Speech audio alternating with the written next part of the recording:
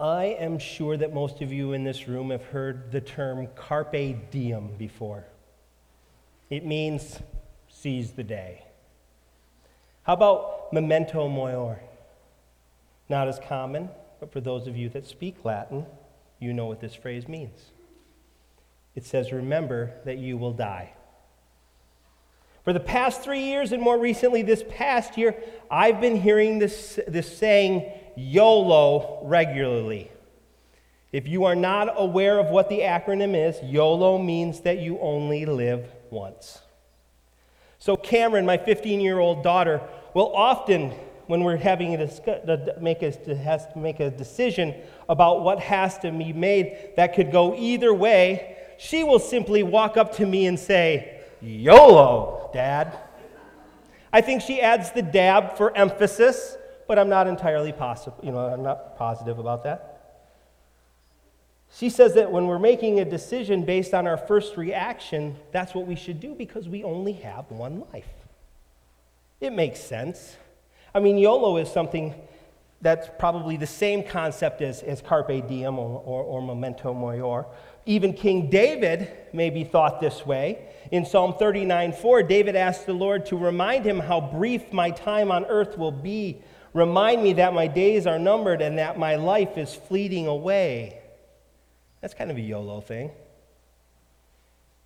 This morning's sermon text comes from the Gospel of Mark, chapter 12, verses 28 to 31. And these are verses that you're very familiar with. This isn't anything that you haven't seen before, I'm guessing. These are verses that have come in time and time again, and if you've been in our ministry here, you've heard it, guys. Let me set the context for you.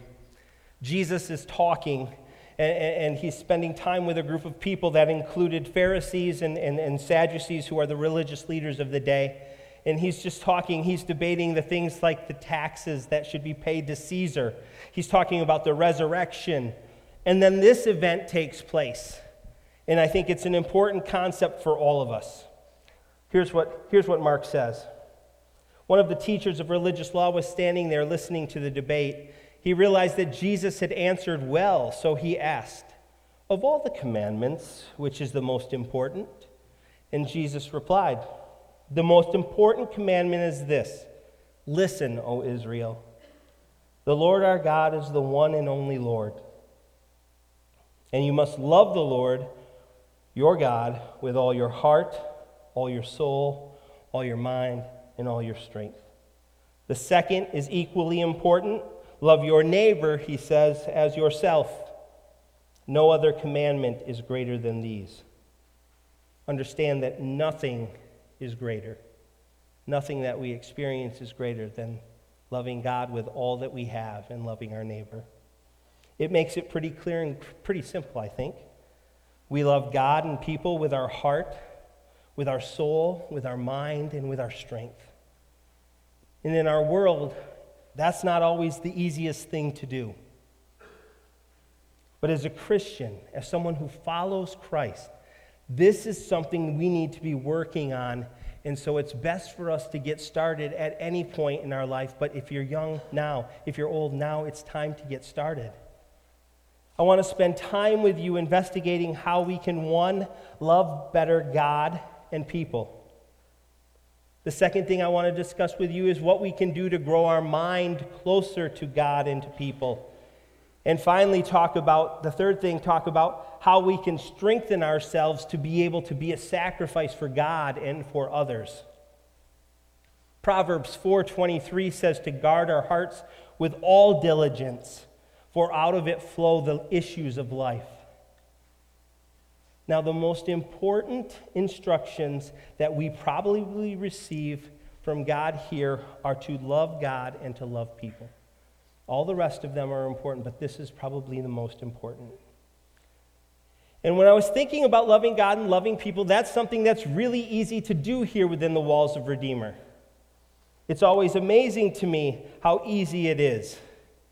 Each and every week we come here together. We come here to fellowship. We come here to worship God, and I find it increasingly fun and frustrating that as we're out in the lobby before a service, with each other, talking, catching up, doing the things, fellowshipping together. Usually, we get in here just about that second song because of that love that we have. Because of that feeling of spending time with others, we get talking about everything, talking about kids, talking about what your day's like, talking about the weather. Sun's coming out today. Yeah. Okay. It's each week, though, we come here and we celebrate God. We celebrate each other.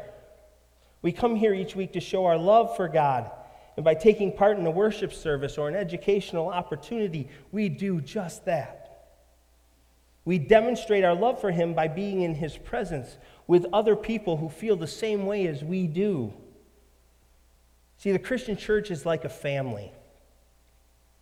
And when you come and you be part of Redeemer, understand that you are entering a big family with God as the Father and lots of brothers and sisters. That's the beautiful part about being who we are as the church. God is our Father. We, the Christians, are His brothers and sisters. Now, love is kind of crazy because it comes from the heart. It comes from that thing that beats inside our chest. St. Augustine said, "Since love grows within you, so beauty grows." He says, "For love is the beauty of the soul."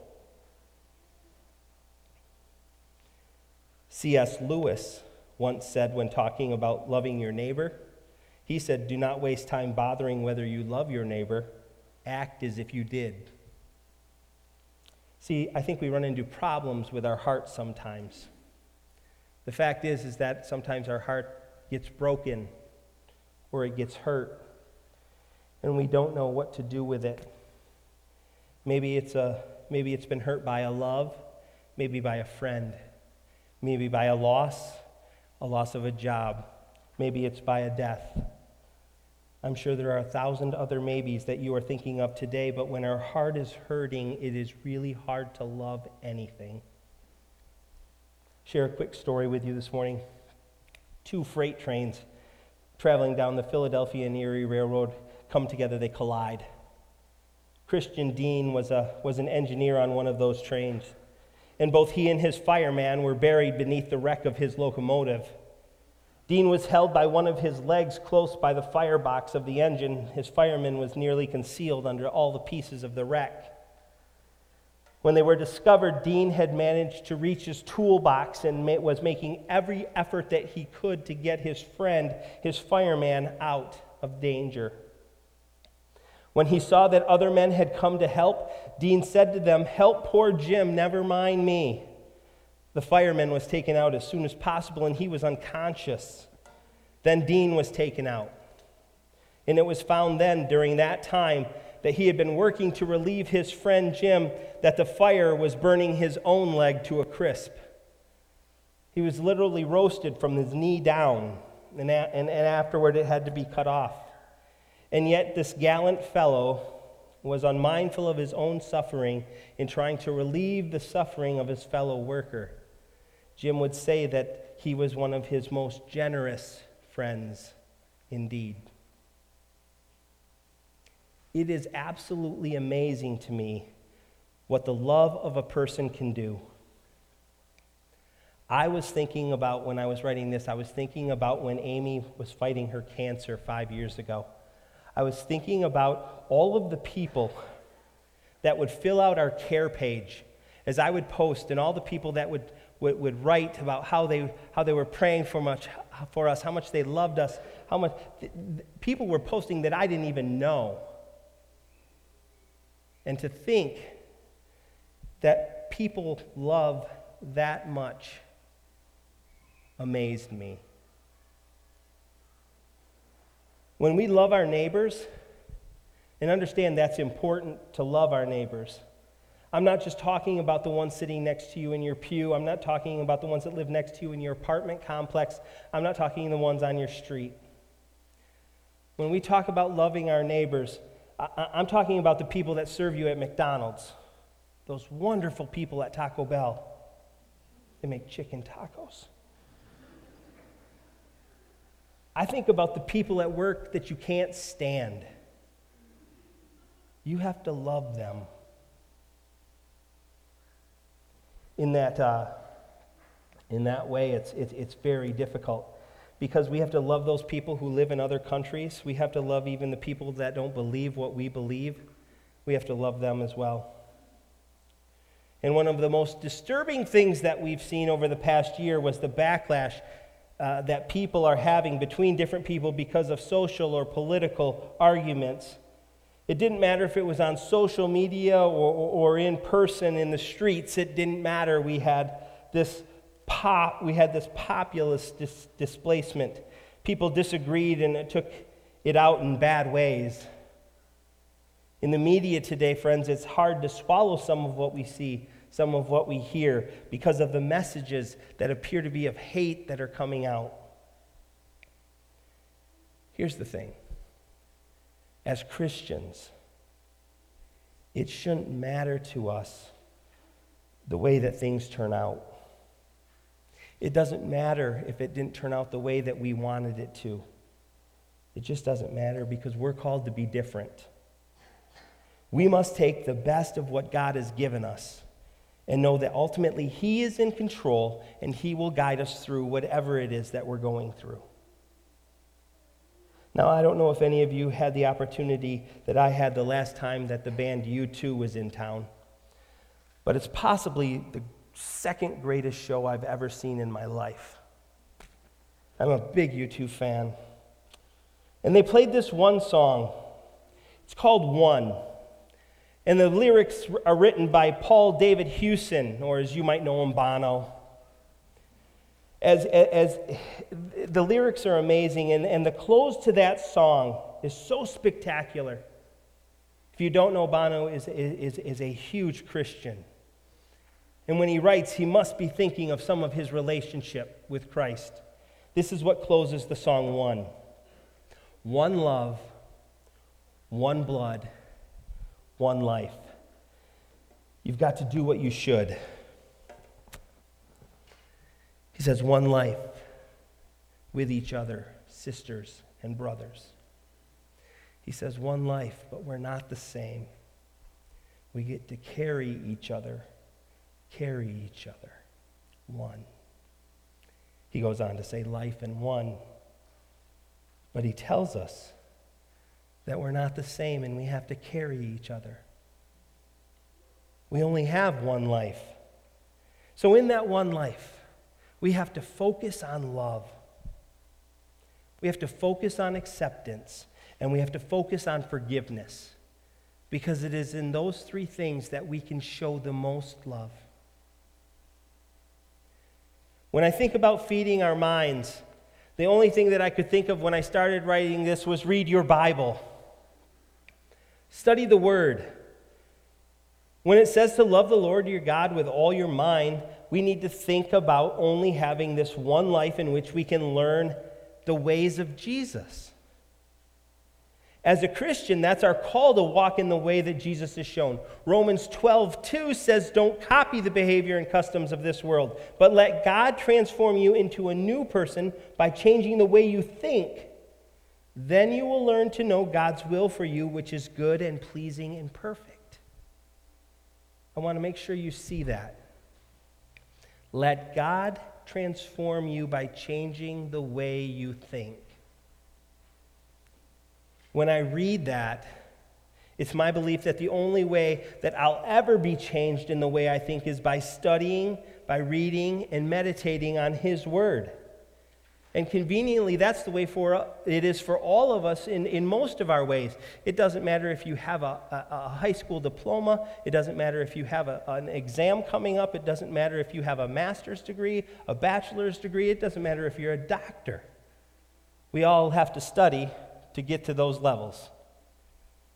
It takes us to sit down, study the way, so that we can figure it out. We read it, we study it, we meditate on it, we make little note cards so that we can remember our facts. That's the way it is for all of us. So when we think about how do we get started with feeding our mind, how do we get started with that Bible, trying to learn more of what the Bible has for me, Well, the first way I would tell you is each and every week in our worship folder that you get when you walk in, you can pick out the verses to read from either the sermon text or by what's coming next or by what Kim has put in there for us to read the Bible in a year. You can start a daily reading app on your smartphone through one of the apps that I have. I'm on a 30-day plan right now. That's one of the ways I study. You just need to find a time in the beginning of this new year and make it a habit to read and discern the Scripture in a way that helps to feed your mind. There are other ways in which you can feed your mind spiritually. Understand this. I certainly do believe in it. You can podcast other churches, maybe another speaker perhaps, if that's what you find. I love to listen to a couple different podcasts. Tammy got me hooked up with Andy Stanley's podcast, and I absolutely love it. He's down at North Point in Georgia. And I'll be perfectly honest with you, Brad Kalajanan at Cornerstone Church in Grand Rapids is really good. Just don't tell Rod it's his brother. They are two of my absolute favorites. And I love to listen to them speak. Because as my mind grows, because of what they share with me. My mind gets filled as I grow and listen to them tackle Scripture in a way that God has handed them His words. And it's absolutely fantastic. The Bible, friends, will strengthen your faith and help you to trust God more, and I believe that. Author Steve Maraboli, in his book Life, the Truth, and Being Free, says, reading the Bible will help you get to know the Word. He writes, but it's when you put it down and live your life that you get to know the author. So let's talk about that, presenting our body as a sacrifice. Because not only should we take care of our hearts and take care of our minds, but we also have to love God with our bodies. Romans 12:1 encourages us to give our bodies to God because of all He has done for us. Let them be a living and holy sacrifice, Paul writes, the kind He will find acceptable. So in all that we do, in all the work that we do, in all of the eat we do, in all of the sleep we do, in all the play we do, in all the going to school, all that you do is for the glory of God. Because what He has done for us, the least we can do is what we can to glorify Him. My guess is that not many of you have ever thought that way before, that everything I do is to the glory of God. And if you have, fantastic. If you haven't, oh no. Because that's what we're called to do. But I tell you that you have one life to live. So I want you to think for a moment, and can you tell me what you've done in your life that brings glory to God? I hope you can, because that's what we're called to do. One thing that I want to point out is that God still wants you to live a life that is a sacrifice to Him. There isn't a time in your life when you can say, I've done that and now it's somebody else's turn. There's not a time in your life where you can say, I've done that and I don't need to be a living and holy sacrifice. There is no time off from being one of God's children. I was thinking of the work camp team that we're starting to assemble for our spring break trip to Memphis, Tennessee. And when I was thinking about this never too old to serve the Lord, I started reminiscing about the past work camps that we've done in the summer. And I think about that for the 10 years that I've been here, the 9 years that I've done work camp, there has been a constant one or two people that have been on every trip with me. Larry and Bev Olson. Larry and or Bev Olson. They have been to Haiti with me. They've been to Kentucky with me. They've been to St. Louis, where else? Yeah, Dayton. Anyway, we've gone a lot of places together. Here's the thing. Larry and Bev have no kids in the ministry, unless you include me. They don't have any kids in the ministry. Actually, they probably have grandkids that are closer to the ministry than their own kids. But that doesn't stop them. They want to serve. It doesn't matter how old you are. It doesn't matter if you're 13. It doesn't matter if you're 63, 73, 83. Closer. Guys, there are still ways that we can be a living sacrifice, and it doesn't matter. Now, I realize for some of you, when you hear that your bodies have to be given to God, you think of it being about a temple and looking perfect, and you take extremely good care of your body. I am currently not what you would say in perfect temple shape. I want you to know that I'm trying. But I promise it's going to take a lot more time. You don't build this like that. As I'm going through scriptures, though, I'm comforted by some of what I read at this time in my life.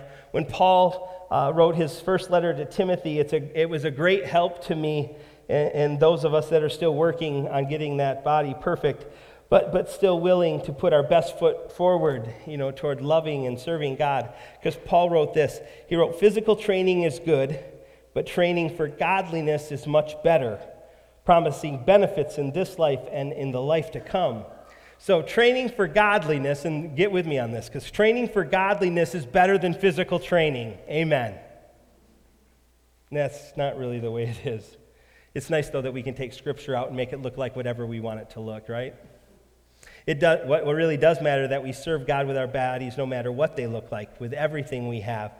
What Paul says to Timothy right before I took that Scripture out of context to make myself feel better is that we should train ourselves to be godly. You only live once, so train yourself to be godly. I was trying to think of an example that I could share with you of how we could be godly. The question then becomes, are you willing to follow through on it? In Mark 10, we have a wonderful example. We can read this story, again, one that you should probably know and probably do know. Mark writes in chapter 10, verses 17 through 22, as Jesus was starting out on his way to Jerusalem, a man came running up to him, knelt down, and asked, "Good teacher, what must I do to inherit eternal life?" "Why do you call me good?" Jesus asked. "Only God is truly good.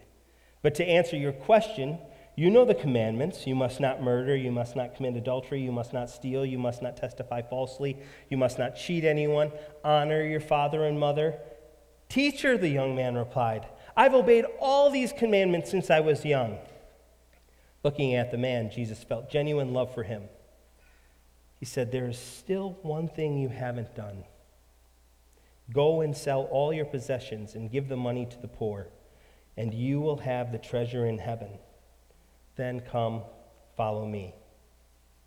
Then we get to this point. At this, the man's face fell, and he went away sad, for he had many possessions. It can be tough to be godly because the boys with the most toys win. You can be godly. The question is, are you willing to sacrifice all that you have for him? Some might say that this guy went away sad, but then when he got home and he saw that all that he had, he said, "YOLO. I've got all this stuff. I don't need that." What are you going to do to seize the day, friends? What will you do to live your life as a sacrifice that is pleasing to God?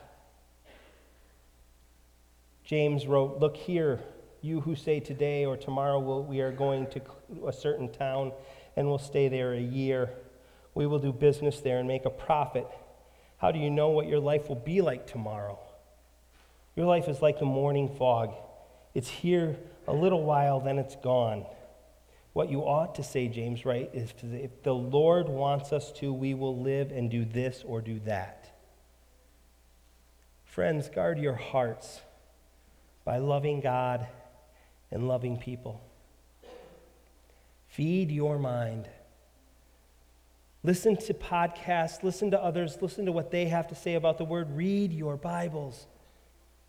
Find out what God would have to say to you and do it regularly. Strengthen your bodies and become the hands and feet of God. Be that living sacrifice, because it's true that you only have this one life to live. YOLO. Pray with me. Loving God, as we are starting out this new year, we certainly do confess our need for your presence and guidance as we face the future. We all have hopes and dreams for the year that are ahead of us, and you alone know what it holds for us. And only you can give us the strength and wisdom we need to meet the challenges. Father God, help us to rest in you and seek your face. Seek you, your will for our lives during this coming year. Lord, in the midst of life's uncertainties, in the midst of life's inevitable disappointments and heartaches, in the midst of life's temptations, help us to turn to you for stability, for courage, for comfort. That's all we're going to need. And in the midst of our daily pursuits, Lord, open our eyes to the sorrows and the injustices of our hurting world. Help us to respond with compassion and sacrifice to those who are friendless and in need. We pray for our nation, Lord, and its leaders during these difficult times, and for all those who are seeking to bring peace and justice to our dangerous and troubled world. We pray especially for your protection on all those who serve in our armed forces and our police forces, our fire departments. We thank you for the commitment they have to defend our freedoms and safety, sometimes even at the cost of their own lives. We ask that you be with their families, Lord. It can't be easy, but you offer them love and assurance, and that is wonderful. Bring our divided nation back together, Lord. Give us a greater vision of what you would have us to be. Help us to remember your words that remind us, blessed is the nation whose God is the Lord. We thank you, Father, for the promise and hope of this new year, and we look forward to it with anticipation and faith. This I ask in the name of our Lord and Savior, Jesus Christ. Amen.